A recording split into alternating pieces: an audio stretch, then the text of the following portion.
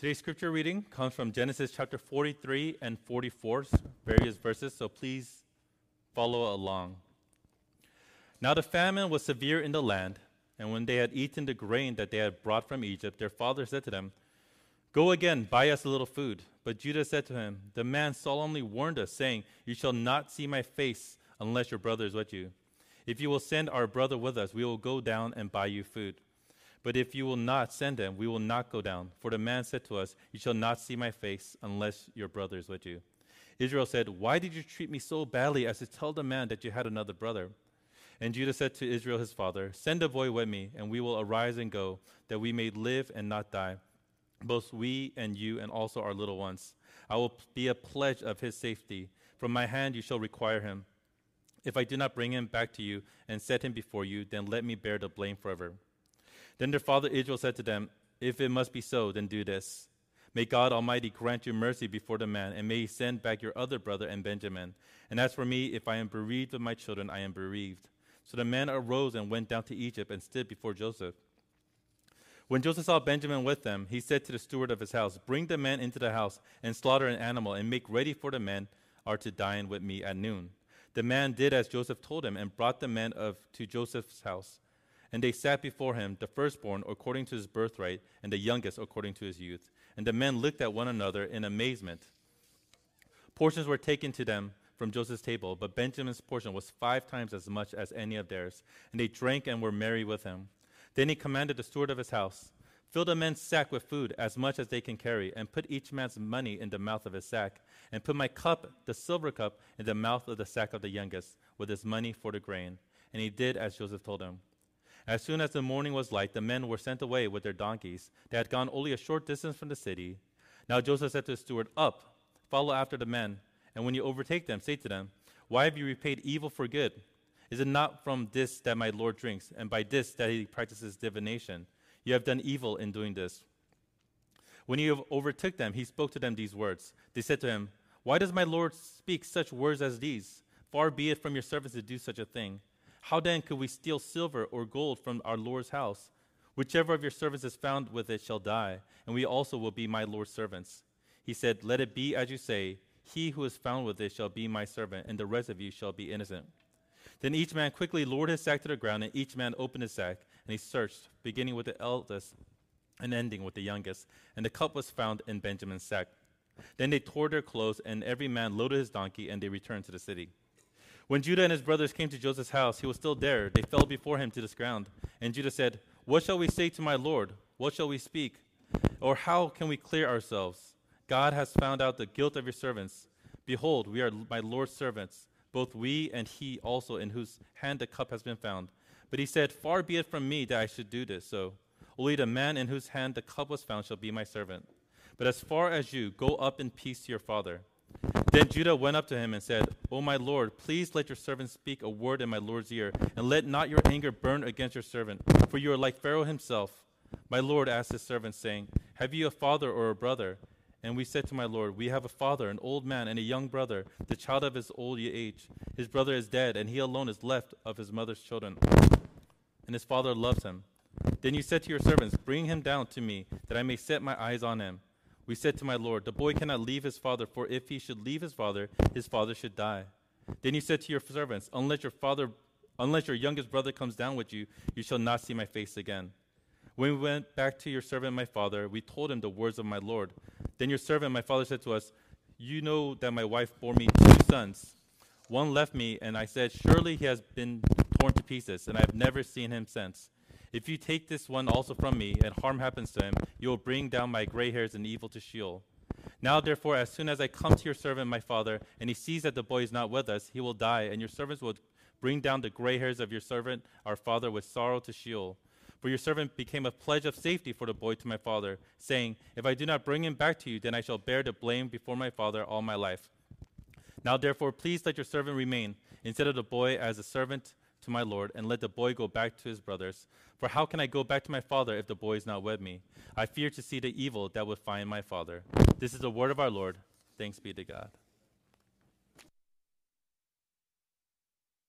Right, thanks be to God. Sorry about the technical difficulties, but in spite of that, can we just give a round of encouragement to our praise team and our media team for, these guys were given no notice whatsoever for this mass adjustment. I didn't even know we were going to come down here until the middle of this past week. And so for us to have to scramble like this and for them to execute as well as they have is such a blessing. So thank you guys for all the amazing work that you did. So let's now bow our heads and ask for the Lord's blessing. Father, we ask that as we have heard your word, that now you would speak to us by your Spirit.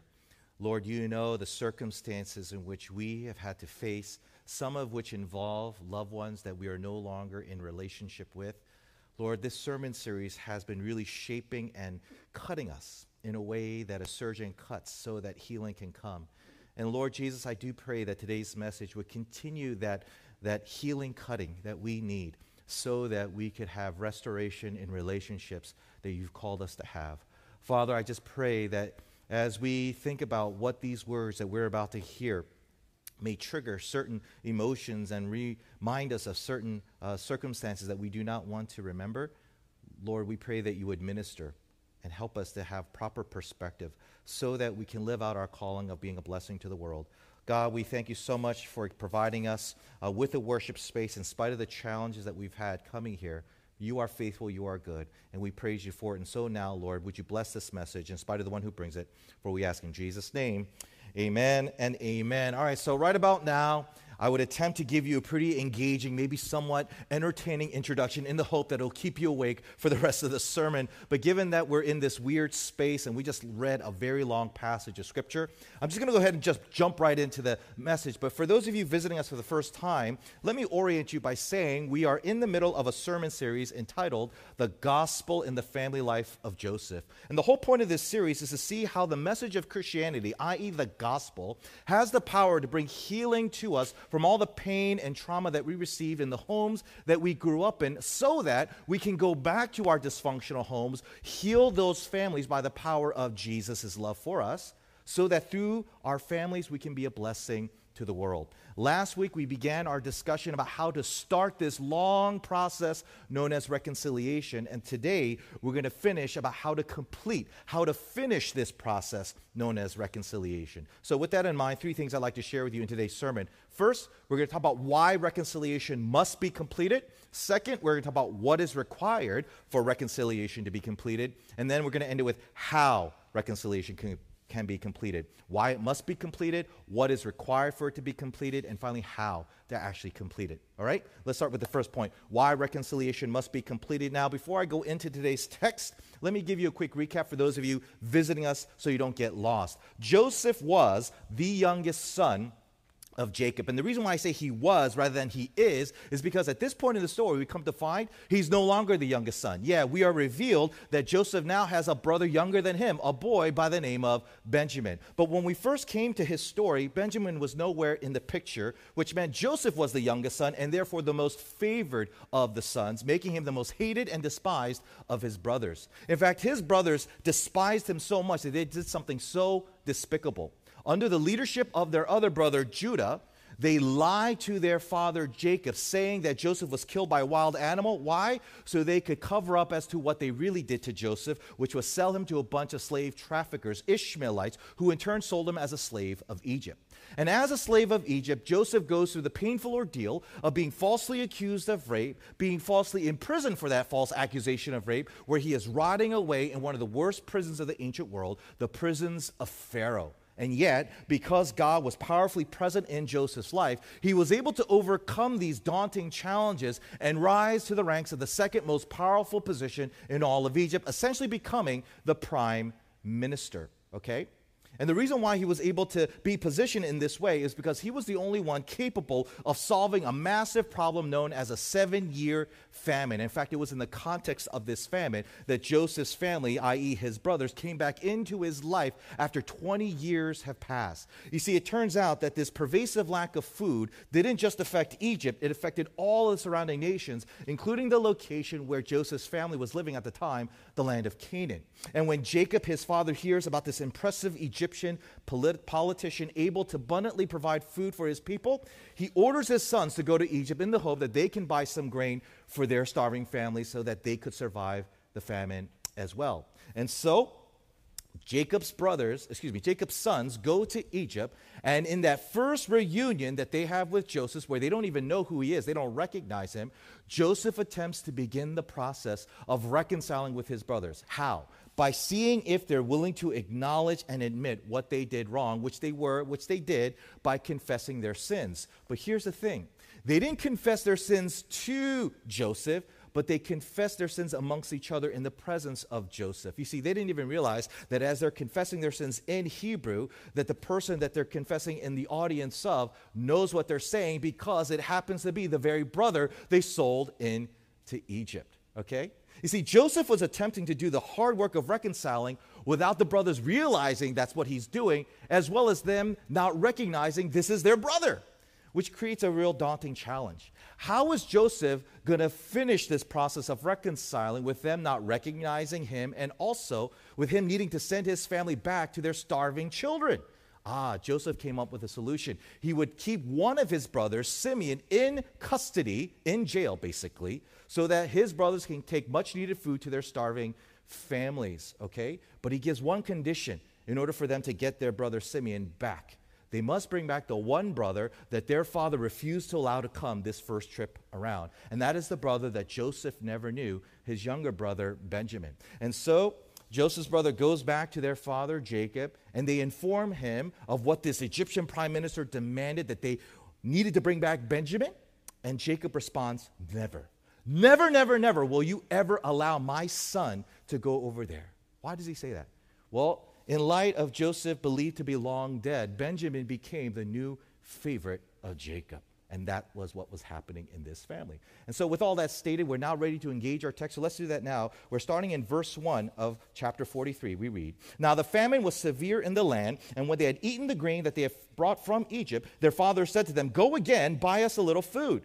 But Judah said to him, 'The man solemnly warned us, saying, you shall not see my face unless your brother is with you. If you will send our brother with us, we will go down and buy you food. But if you will not send him, we will not go down.' For the man said to us, 'You shall not see my face unless your brother is with you.' Israel said, 'Why did you treat me so badly as to tell the man that you had another brother?'" Okay, so come on back.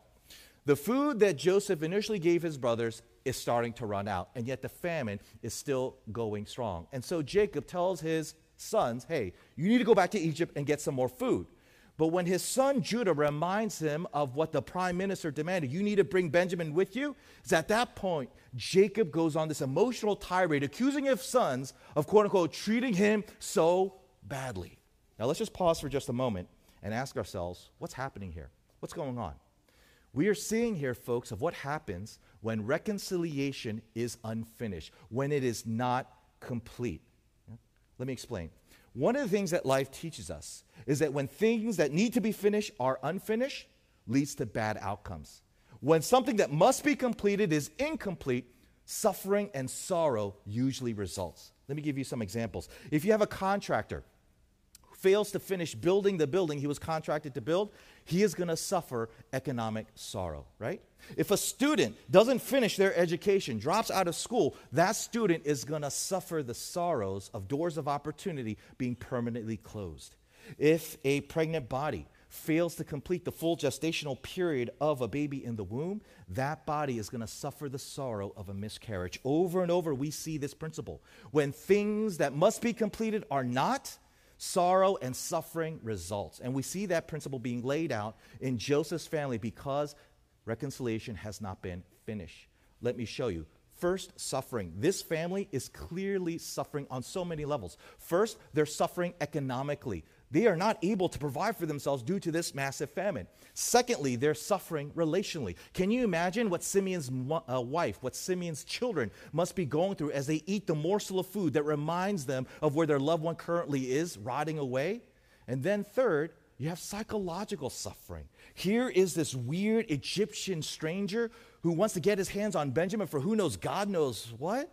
This family is overwhelmed with so much suffering, which segues to sorrow, specifically Jacob's sorrow. You know, the text makes it clear Jacob never really got over the loss of his favorite son, Joseph.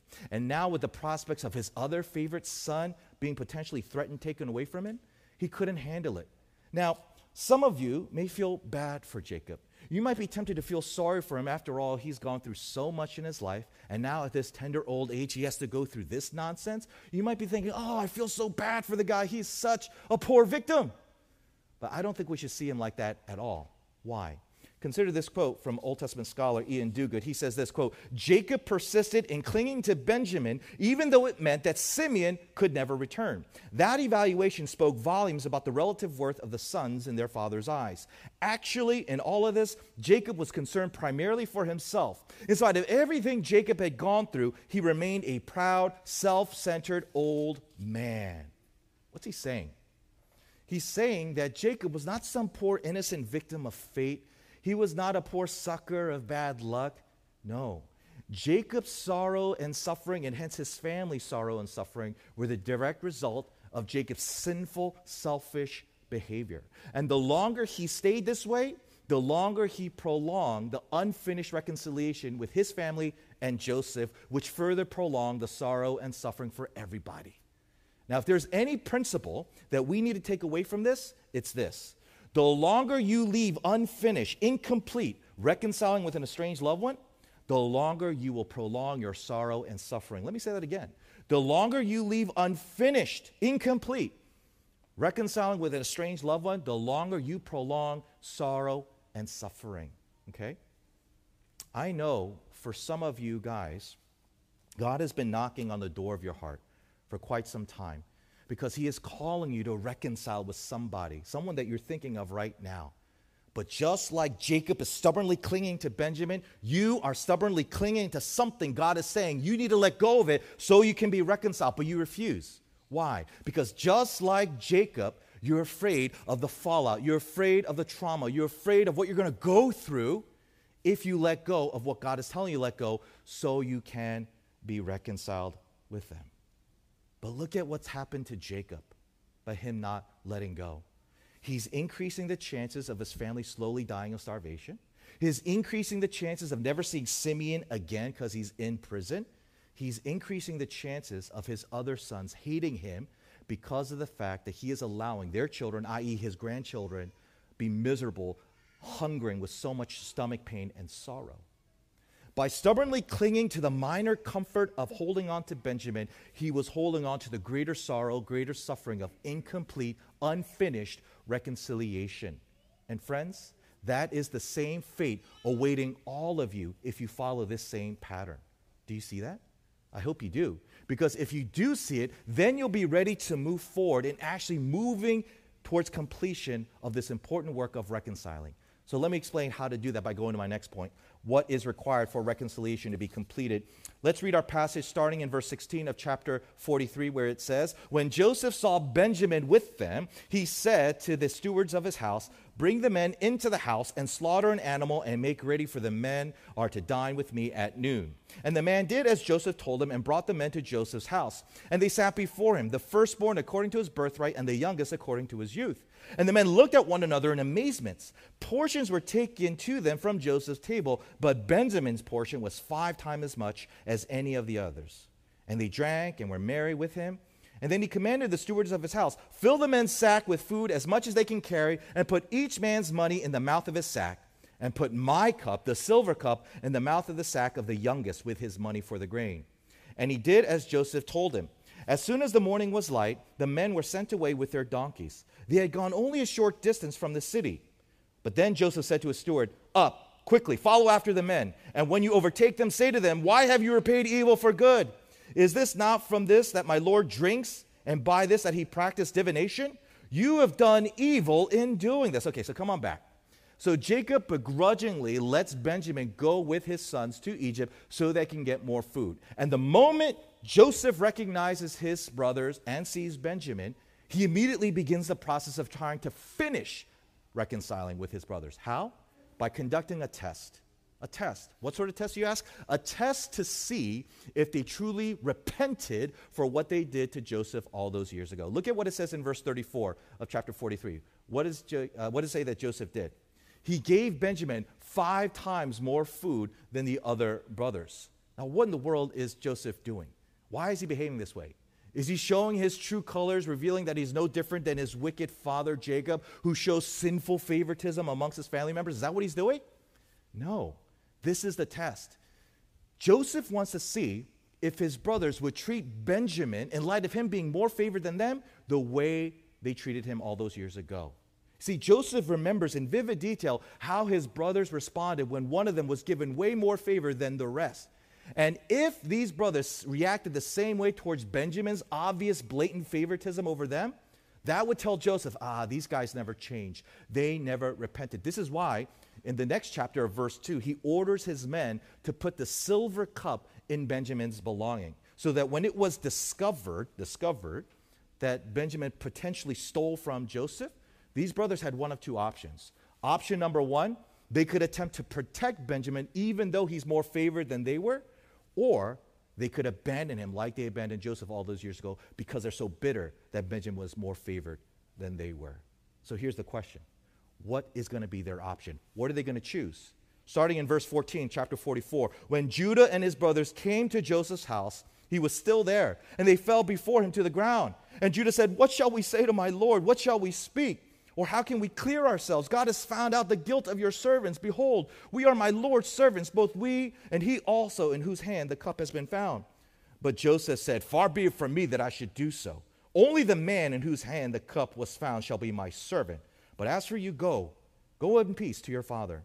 Then Judah went up and said to him, "O my Lord, please let your servant speak a word in my Lord's ears, and let not your anger burn against your servant, for you are like Pharaoh himself. For your servant became a pledge of safety for the boy to my father, saying, if I do not bring him back to you, then I shall bear the blame before my father all my life. Now therefore, please let your servant remain instead of the boy as a servant to my Lord, and let the boy go back with his brothers. For how can I go back to my father if the boy is not with me? I fear to see the evil that would find my father."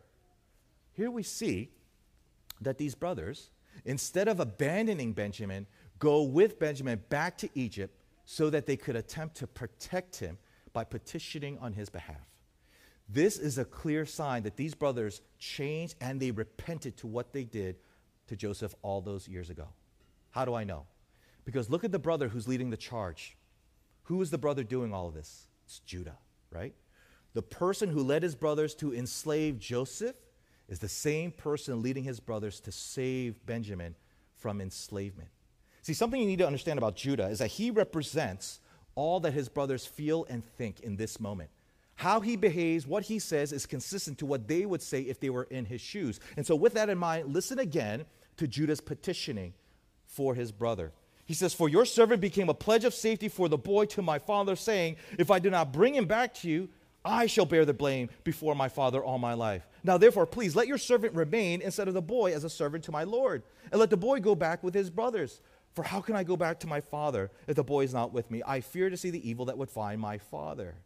What's he saying? What's Judah saying?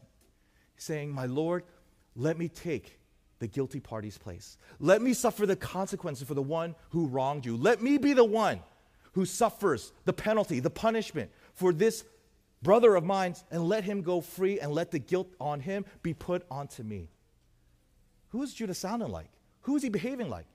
Doesn't he sound like the person who did the greatest act of love, the greatest act of sacrifice? Doesn't he sound like Jesus Christ himself? See, Judah is showing Joseph that he truly repented by what he did to Joseph all those years ago, evidenced by his unwillingness to let what happened to Joseph happen to Benjamin again. What is that, folks? That is repentance. Repentance. Now, I know for those of you who grew up going to church, you've heard that word a lot, repentance. But I really doubt many of us know what it is because we let the familiarity of the word fool us into think that we know what the word actually means. And so to ensure that we're all on the same page, consider this definition of repentance by Bible scholar Brian Hedges. He says this, quote, "To repent is to change one's mind and alter directions, to turn around and do an about-face. When a rebellious human being encounters the life-transforming power of God, they change direction. Repentance always involves both turning from and turning to. Scripture speaks of turning from idols, from Satan, and from sins. But repentance also means turning to light and turning to God himself." What is repentance?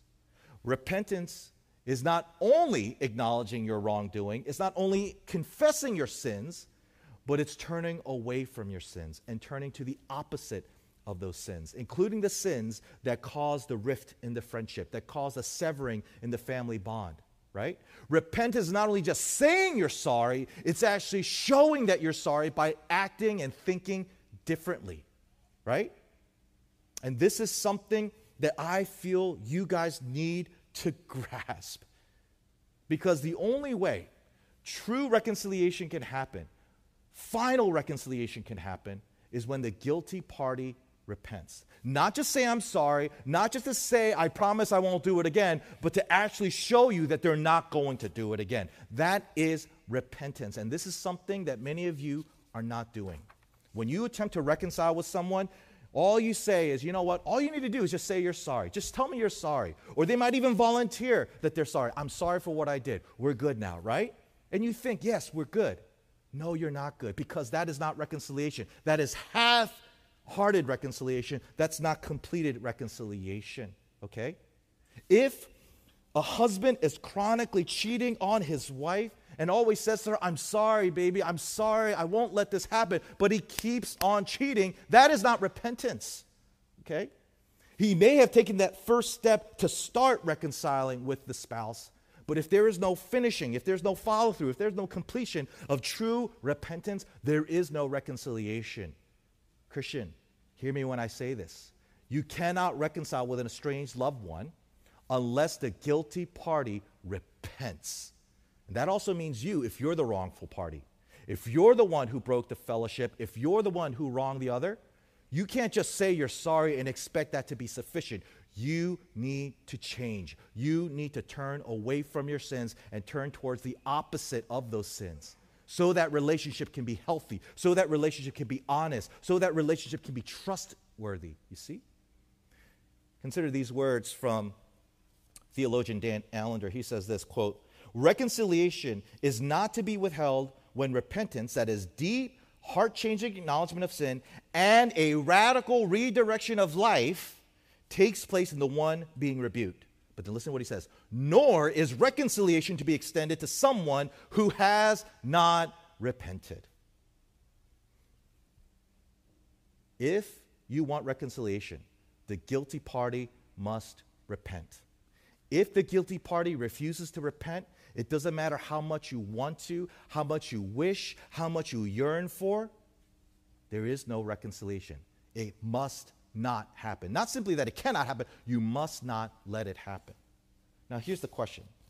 Why does Scripture speak so poignantly about this? Why? Well, let me answer by going to my final point. How reconciliation can be completed. Read again with me the last verse of our passage, verse 34 of chapter 44. Judah says this, for how can I go back to my father if the boy is not with me? I fear to see the evil that would find my father. Did you guys catch that last statement Judah says? What he's afraid of? What is he afraid of? He says, I'm afraid of the evil that would find my father. What does he mean by that? He basically saying is like, I'm afraid how my dad's going to turn out if my brother's not back with me. And notice, Judah doesn't say, I'm afraid of the depression that's going to find my father. He doesn't say, I'm afraid of the suicidal tendency that's going to find my father. He says, I'm afraid of the evil that will find my father. Why does he say that? Well, I think it's fair to say that Judah knew that his father hasn't changed. He is still the selfish, sinful man that he always was, evidenced by the fact that he's still showing favoritism amongst them, right? He's still favoring Benjamin over Judah, right? But Judah also knew that if his father was going to change, he wasn't going to change for the better. He was going to change for the worse. He was going to become more evil. This is going to be hard to hear, but I think you need to hear this. This is what you need to keep in mind. If you allow the guilty party of your estranged relationship to go without repentance, if you just give people the excuse, the pass to not need to repent, how do you think they're going to turn out? You think they're going to stay the same? No. They will turn evil. Go back to that definition of repentance that I had just a moment ago. One of the statements that the author says is that repentance is turning from sin, yes, but what else? Satan. Turning from Satan, right? What do you think would happen if a person refuses to repent? Where are they headed towards? Who are they headed towards? The evil one, right? Where they come more under his influence, where they become more under his control, where they become more like him, right? What is the most loving thing to do when an estranged loved one in your life refuses to repent? Do you just let them back into your life? No need for repentance because you think, that makes it easier for them to be back into your life? What are the consequences of that? Could it be that calling out your loved one to repent is not what they say it is? Oh, you're just trying to make me feel bad. You're just trying to make me hate myself. You're just trying to win up over me. Could it be that it's actually a form of love for them because you don't want them to turn out to how they would if you just excuse their need to repent? If you're a Christian, you should know the answer to this. Why? Because you know the gospel. What is the gospel? The gospel is the message that says God cannot tolerate people not repenting to him. Yeah, the Bible makes it clear. God cannot tolerate when people do not repent of their sins. Now, some people can interpret that as God ego tripping. Oh, yeah, it's for your glory, right, that people repent of their sins, right? It's all about making you feel good. It's about making you make the other person look bad in comparison to you looking better than them. That's why you want us to repent, right, God? No. God cannot tolerate people not repenting of their sins because he cannot tolerate what they'll turn into if they don't repent. They will turn evil, right? And because God cannot stand that so much, what does he do? He comes into the world as a human being, mortal human being, Jesus Christ. Why? So he could actually do what Judah only said he would do, but never actually did. He would actually take the place of sinners, where he would take on the full punishment, the full penalty for your sins and my sins, everyone's sins, who trust him as Lord and Savior on the cross by suffering the full cosmic wrath of God. In other words, Jesus suffered the greatest evil done to a person so that anyone who puts their faith in him would not turn into an evil person. You see?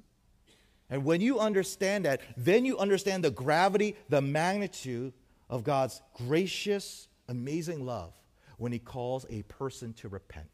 When God calls a person to repent, he's not trying to squash them down. He's not trying to humiliate them. He is expressing amazing, gracious love. And that's what you need to keep in mind when you feel the Spirit of God telling you need to repent, or when the Spirit of God is challenging you. Don't chicken out. Don't give in to fear. Stand firm.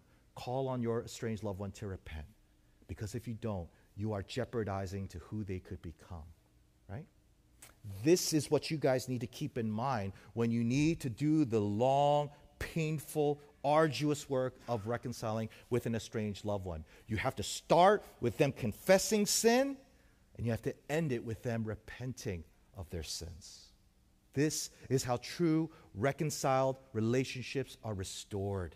This is how love flows again, because there is a bridge of trust that has been reconstructed between two people who are seeking each other out in gospel-centered love. Do you see? I know for some of you right now, this sermon series has really been bothering you in a good way. I usually don't like it when people come up to me and say, yeah, PJ, your sermons really bother me, right? But then when you follow up, it's like, because God is telling me to do something I don't want to do. I'm like, okay, that's good. I'm glad it's bothering me, right? And it's bothered me too. Because just like you, I have people, one person in particular in my mind, that this sermon, as I'm writing it, I'm like, Jesus, why are you saying this to me right now, right?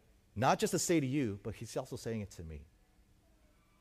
Reconciliation is hard, right? But the outcome, if reconciliation doesn't happen, is even harder to accept. This is what I'm imploring myself and imploring you to consider. If you truly love that person, as you should, then do the hard work that must be required to keep loving them, so that your love for them is not in vain, that results in them becoming evil. This is my prayer for all of us as a congregation. This is my prayer for all of you in your relationships with your loved ones. May God give us the strength to do what we must in order to give him the proper glory and restore the people that we need to have back into our lives that God is calling us to pursue. Amen? Amen. Let's pray. Father, I ask that you would help us to really hear these words from today's message in spite of how difficult and how hard it is to hear. Father, I know there are many, if not all, in this room who are really thinking of someone right now, someone who is estranged from them, someone who needs to repent. That person could even be themselves. Father, whatever it is that we are clinging to, whatever our Benjamin might be, give us the strength to let it go so that we can welcome back those who we yearn to have back into our lives. Or maybe not, but yet we know you're calling them to be back into our lives. Father, I pray for restoration. I pray for healing. I pray for humility. And Lord, I do pray for true, complete, genuine reconciliation. Father, would you help us to live out the words that your scripture teaches us so that as our families become restored and healed, we can be a force of blessing in this world that desperately needs to see the message of reconciliation being lived out and the fruit of it being tasted by all those who are near them. God, would you hear us now, for we pray in Jesus' name. Amen and amen. We're now